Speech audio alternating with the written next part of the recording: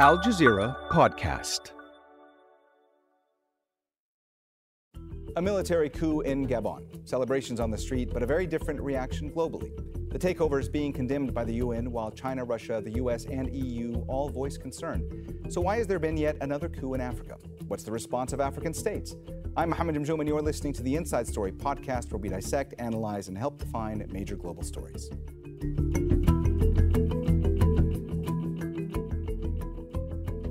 All right, let's go ahead and bring in our guests. In Libreville, capital of Gabon, is Antoine Lawson. He's a veteran journalist who's reported on Africa and Gabon for more than 3 decades. In Arusha, in Tanzania, is Stella Agara. She's an analyst on African government affairs. And in Nigeria's capital, Abuja, is Lassane Ouedraogo, research fellow at the Center for Democracy and Development there. His work focuses on governance in West Africa. A warm welcome to you all, and thanks so much for joining us today on Inside Story. Antoine, let me start with you today. There was jubilation across Gabon after news of the coup. You are there in Libreville. Where do things stand now? Yes, the situation is very calm after the coup 2 days before.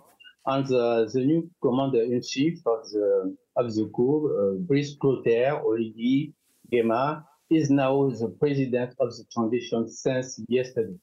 Okay, everything is starting to be very quiet today, and everything, the business has opened this morning, and they ask all the population to continue to do what they have to do every day.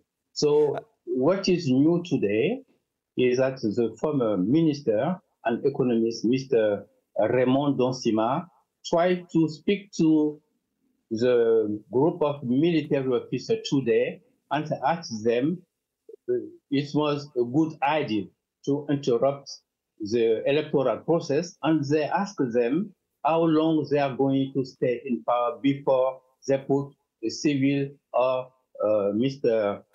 Professor who won the election 2 days before. So the situation is still confused regarding how to lead the country, because in a response of the coup, the military says that the country is going through several institutional political crises, but now the military does not know how to lead the country. This is the more important situation now in Gabon.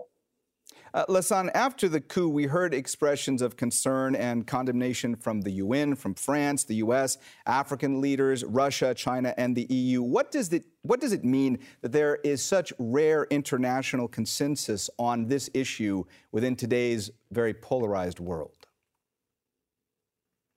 Absolutely. I feel like the international community is caught in this coup, whereby in principle they have to condemn the coup, but at the same time it's kind of like, okay, we understand what is going on here. It's almost as if the coup is coming to relieve people from a situation whereby Ali Bongo was to win the election in a very, very controversial manner, and we don't know what could have come out of that election either in terms of post-election violence. But the coup stepped in to actually set things back to zero, basically. Stella, General Nguema, who was named as the transitional leader, he was head of the presidential guard that had pledged to protect President Bongo. He's also related, as I understand it, to the deposed leader. The fact that such a close aide to President Bongo has now been appointed to lead the transition, what message does that impart to those inside and outside the country? Thank you very much. And I think there are a number of things we need to consider about that appointment. One is the possibility that the more things change, the more they will remain the same. And this is truly dependent on whether Nguema himself is loyal to the deposed president or if he's truly committed to change. Sometimes you could find family members who are in total disagreement with how or why their family members do certain things.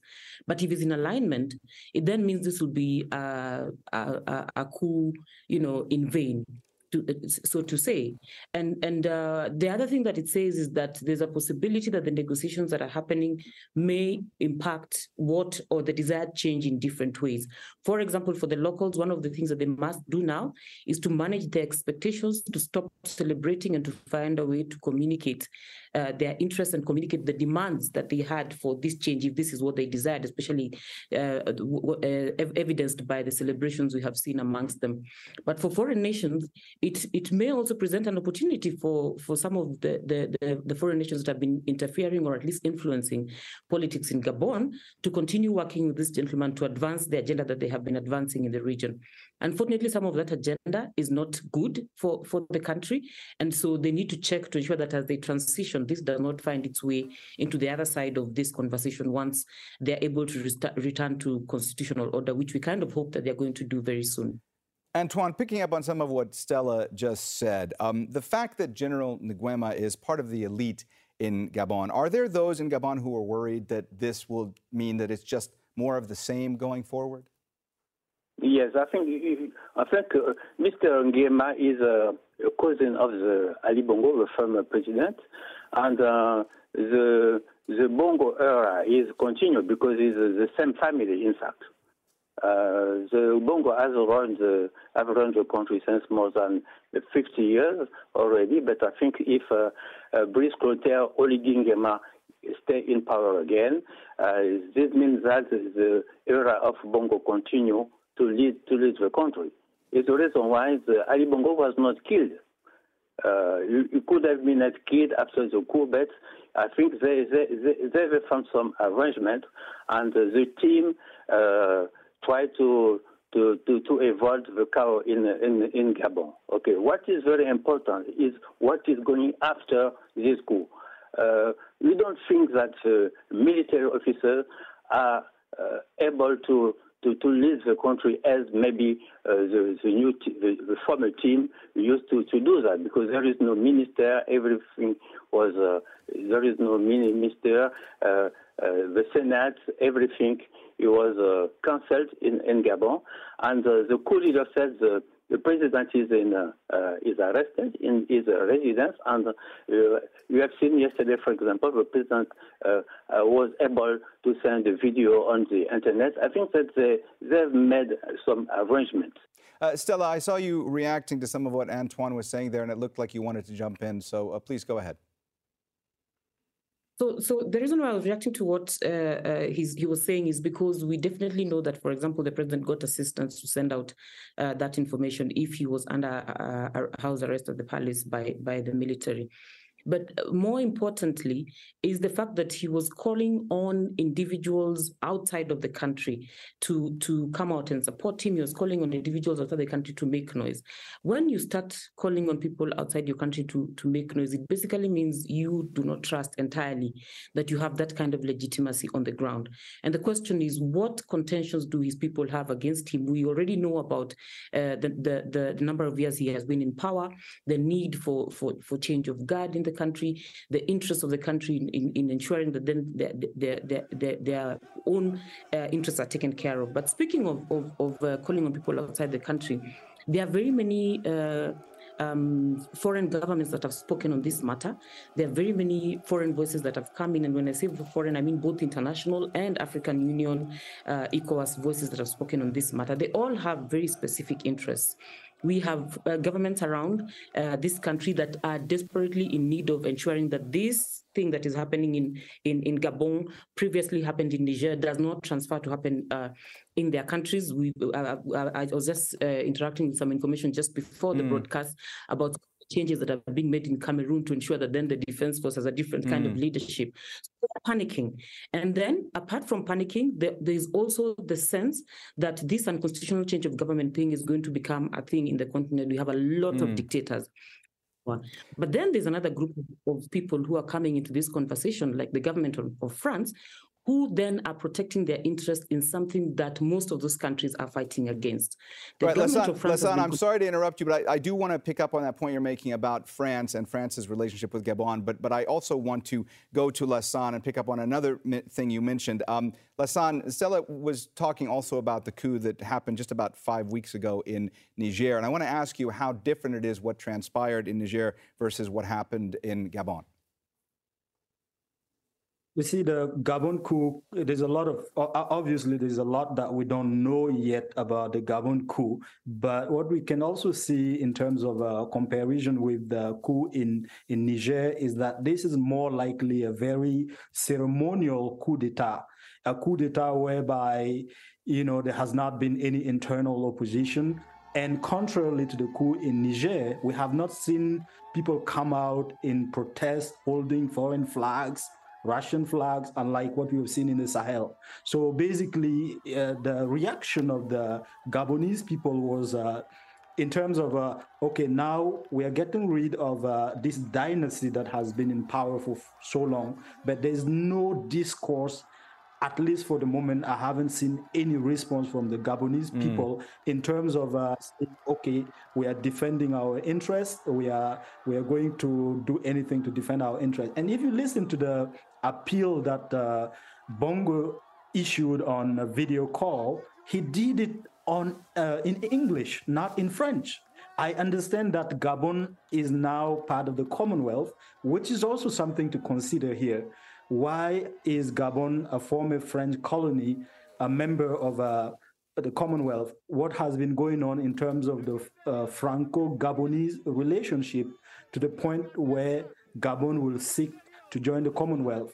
So I think if we go back a few years ago when, maybe not a few years, a few months ago when Macron visited Gabon to talk about climate change and everything, the Gabonese people's reaction to the arrival of the president of France was also showing signs that there's a disconnection between, or at least there's a departure from what we had always known as France in Africa. Lassane, let me also ask you, sorry to interrupt, but let me also ask you further about the reactions that we've heard thus far from African leaders and institutions. On Wednesday, Nigerian President Bola Tinubu, he's the current chair of the West African bloc, ECOWAS. He said he was working closely with other African leaders to contain what he called a contagion of autocracy spreading across Africa.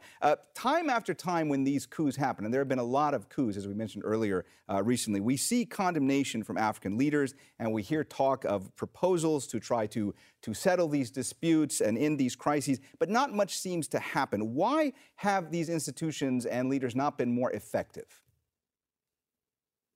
I think that these institutions have failed fundamentally to address the symptoms, the reason, the root causes of coup d'etats. They rather come late to address the symptoms when the disease is already in. And today, it's sad to say it, but it's no longer a matter of what is next. We can even say it's a matter of who is next, because we see a number of African countries where the situation is not good at all. The situation, the governance situation is very bad. And our regional organizations are not reacting to that. They are not reacting and saying, look, the elections is not going well. Even Tinubu himself, it has not been, he has been recently elected, but the election has issues. Fortunately, the Nigerian people took the case to the court.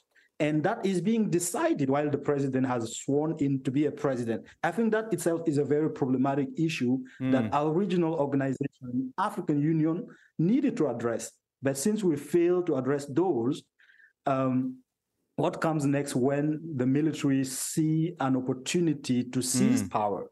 And we shouldn't forget that those are also citizens, and they have families who are members of our communities, and they understand the predicament in which those kind of poor leadership is taking them into. Antoine, often when news of these coups emerge, there's a lot of talk about democratic backsliding in a volatile region. I want to ask you if it's fair to mention that in the context of what happened in Gabon, because there had been a lot of allegations that fraud had taken place in the elections over the weekend. The Bongo family has ruled Gabon for 56 years. So is it actually accurate to say that the coup is evidence of erosion of democracy in Gabon? But I don't think so. The main problem in Gabon is that the population is getting poor and poor. this is a population, Gabon is a population of less than 2 million inhabitants, and the half of the population is living in the capital, Libreville. There is 9 regions in Gabon, but Libreville, the capital, there is about more than around 1 million inhabitants in Libreville. And the people are living it's very difficult for the everyday living, for the families, and they don't understand why there is a group of people in power. They use the money and they spread the money, and they don't have anything to eat, for example, because in Gabon, there are some families that don't have more than $2 a day for the everyday living. You know, the country is rich. We have oil, we have wood, and there's some raw material like manganese, but it was possible for what we have in Gabon to be able to have a very good country like in Libya, for example. Gabon was one of the richest country in Africa, and now you see there is in Equatorial Guinea there is some more development. The population is small, but they have enough money. But the money in Gabon is not distributed very equally to all the sections of the population. This is a problem. People are not glad for it, but they think that this coup maybe can bring something better. But I am not sure, because the people, the military on the power now, maybe they don't know how to run the country. Stella, I had interrupted you earlier when you were starting to make a point about Gabon's relationship with France. Gabon, like Niger, was also a former French colony. Gabon is one of France's closest allies in the region. How much influence is France losing across the region at this point? I'm glad you asked that question, and I'm glad you interrupted me so that this conversation could go around, because I want to pick up from where Antoine has left. Gabon has been led by this family dynasty for over 55 years. And so it is not that is the main trigger now for them to get rid of their president. The environment is ripe for a coup because of the other circumstances that are leading to this. We are coming out of a pandemic. We are currently at the center of a global economic recession, and these people have to figure out how to survive. The relationship with France is such that Gabon is one of the nations that has been paying colonial tax to the government of France, up to the tune of 500 billion USD. That is not small money, considering that it's collected from 14 of the poorest nations in the region. Gabon happens to be a very wealthy country, and I think Antoine has mentioned about their wealth in manganese, timber, and oil, etc. And so they're definitely paying a lot out, and yet their people are staying hungry. At some point, when you push an individual and you push a citizen to the wall, eventually they're going to be knee-jerk reactions. And part of the reason why France is losing influence in the region is because all of those countries are beginning to ask, why do we have wealth? Why do we have resources and we have to pay so much outside? That, of course, could explain why there are military coups. But apart from having military coups, there's resistance also to the voice of France asking them about anything, or at least taking a moral high ground on their situation. And you have seen those kinds of situations repeating themselves, even to the point of Niger. France is losing influence because this thing that they continue to do is an injustice to those countries. Even if you are collecting compensation for what you built in a country during at the time when you're colonizing them, surely you cannot collect compensation in perpetuity. Number two is that the influence that has been held over that region has not changed the region in any way. In any case, it has continued to put these people under abject poverty, with people living on less than $1 or $2 a day. And of course, that kind of indignity cannot be sustained or accepted by humans for a very long time. At some point, it has to stop. Unfortunately, the people who suffer are the women and the children in the society, because coups generally do not recognize the interests of women and children, and many of them do not rise to the top even after a coup. Lassane, we spoke a little bit earlier about the international condemnation that we've heard thus far from several international actors. I want to ask you, where do you see this going forward when it comes to the reaction in the days, weeks, and months ahead from the international players? And is there an international actor that would be able to step in from your vantage point and actually try to resolve any of this? I think the international community involvement in Gabon will be purely based on specific interests that each one of those countries have in Gabon. When the Chinese issue a statement, they condemn the coup, but they do not address the question of the election, whether the election was fair and transparent. Nobody is talking about that. And in that matter, the opposition and the the Gabonese people are the losers in this story. When the French condemn the coup, they do not condemn it the same energy which they have used to condemn the coups in Niger and elsewhere. When the rest of the West condemned the coup, including African Union. And, it's just a basic way of saying, look, in principle, we do not agree with coup d'etats. But I'm quite sure that all of these international actors are going to find ways to maintain the system. There will not be a lot of pressure on this military regime to transition quickly toward to give power to civilians. And if they do that, they will also work toward maintaining the same status quo that allowed the international partners, which I believe are equally liable to the suffering of the Guinean, of the Gabonese people, in as much as they have been involved for many years working with Bongo Father and Ali Bongo. It's so unfair to the Gabonese people when you think that this nation is extremely rich in natural resources and only has 2 million people. That is, for God's sake, less than the size of the population of Abuja or Lagos or Ouagadougou for that. So it doesn't make sense that with such a small number of people, we are unable to meet the basic needs. And at the same time, you are collaborating with nations that claim to be democratic.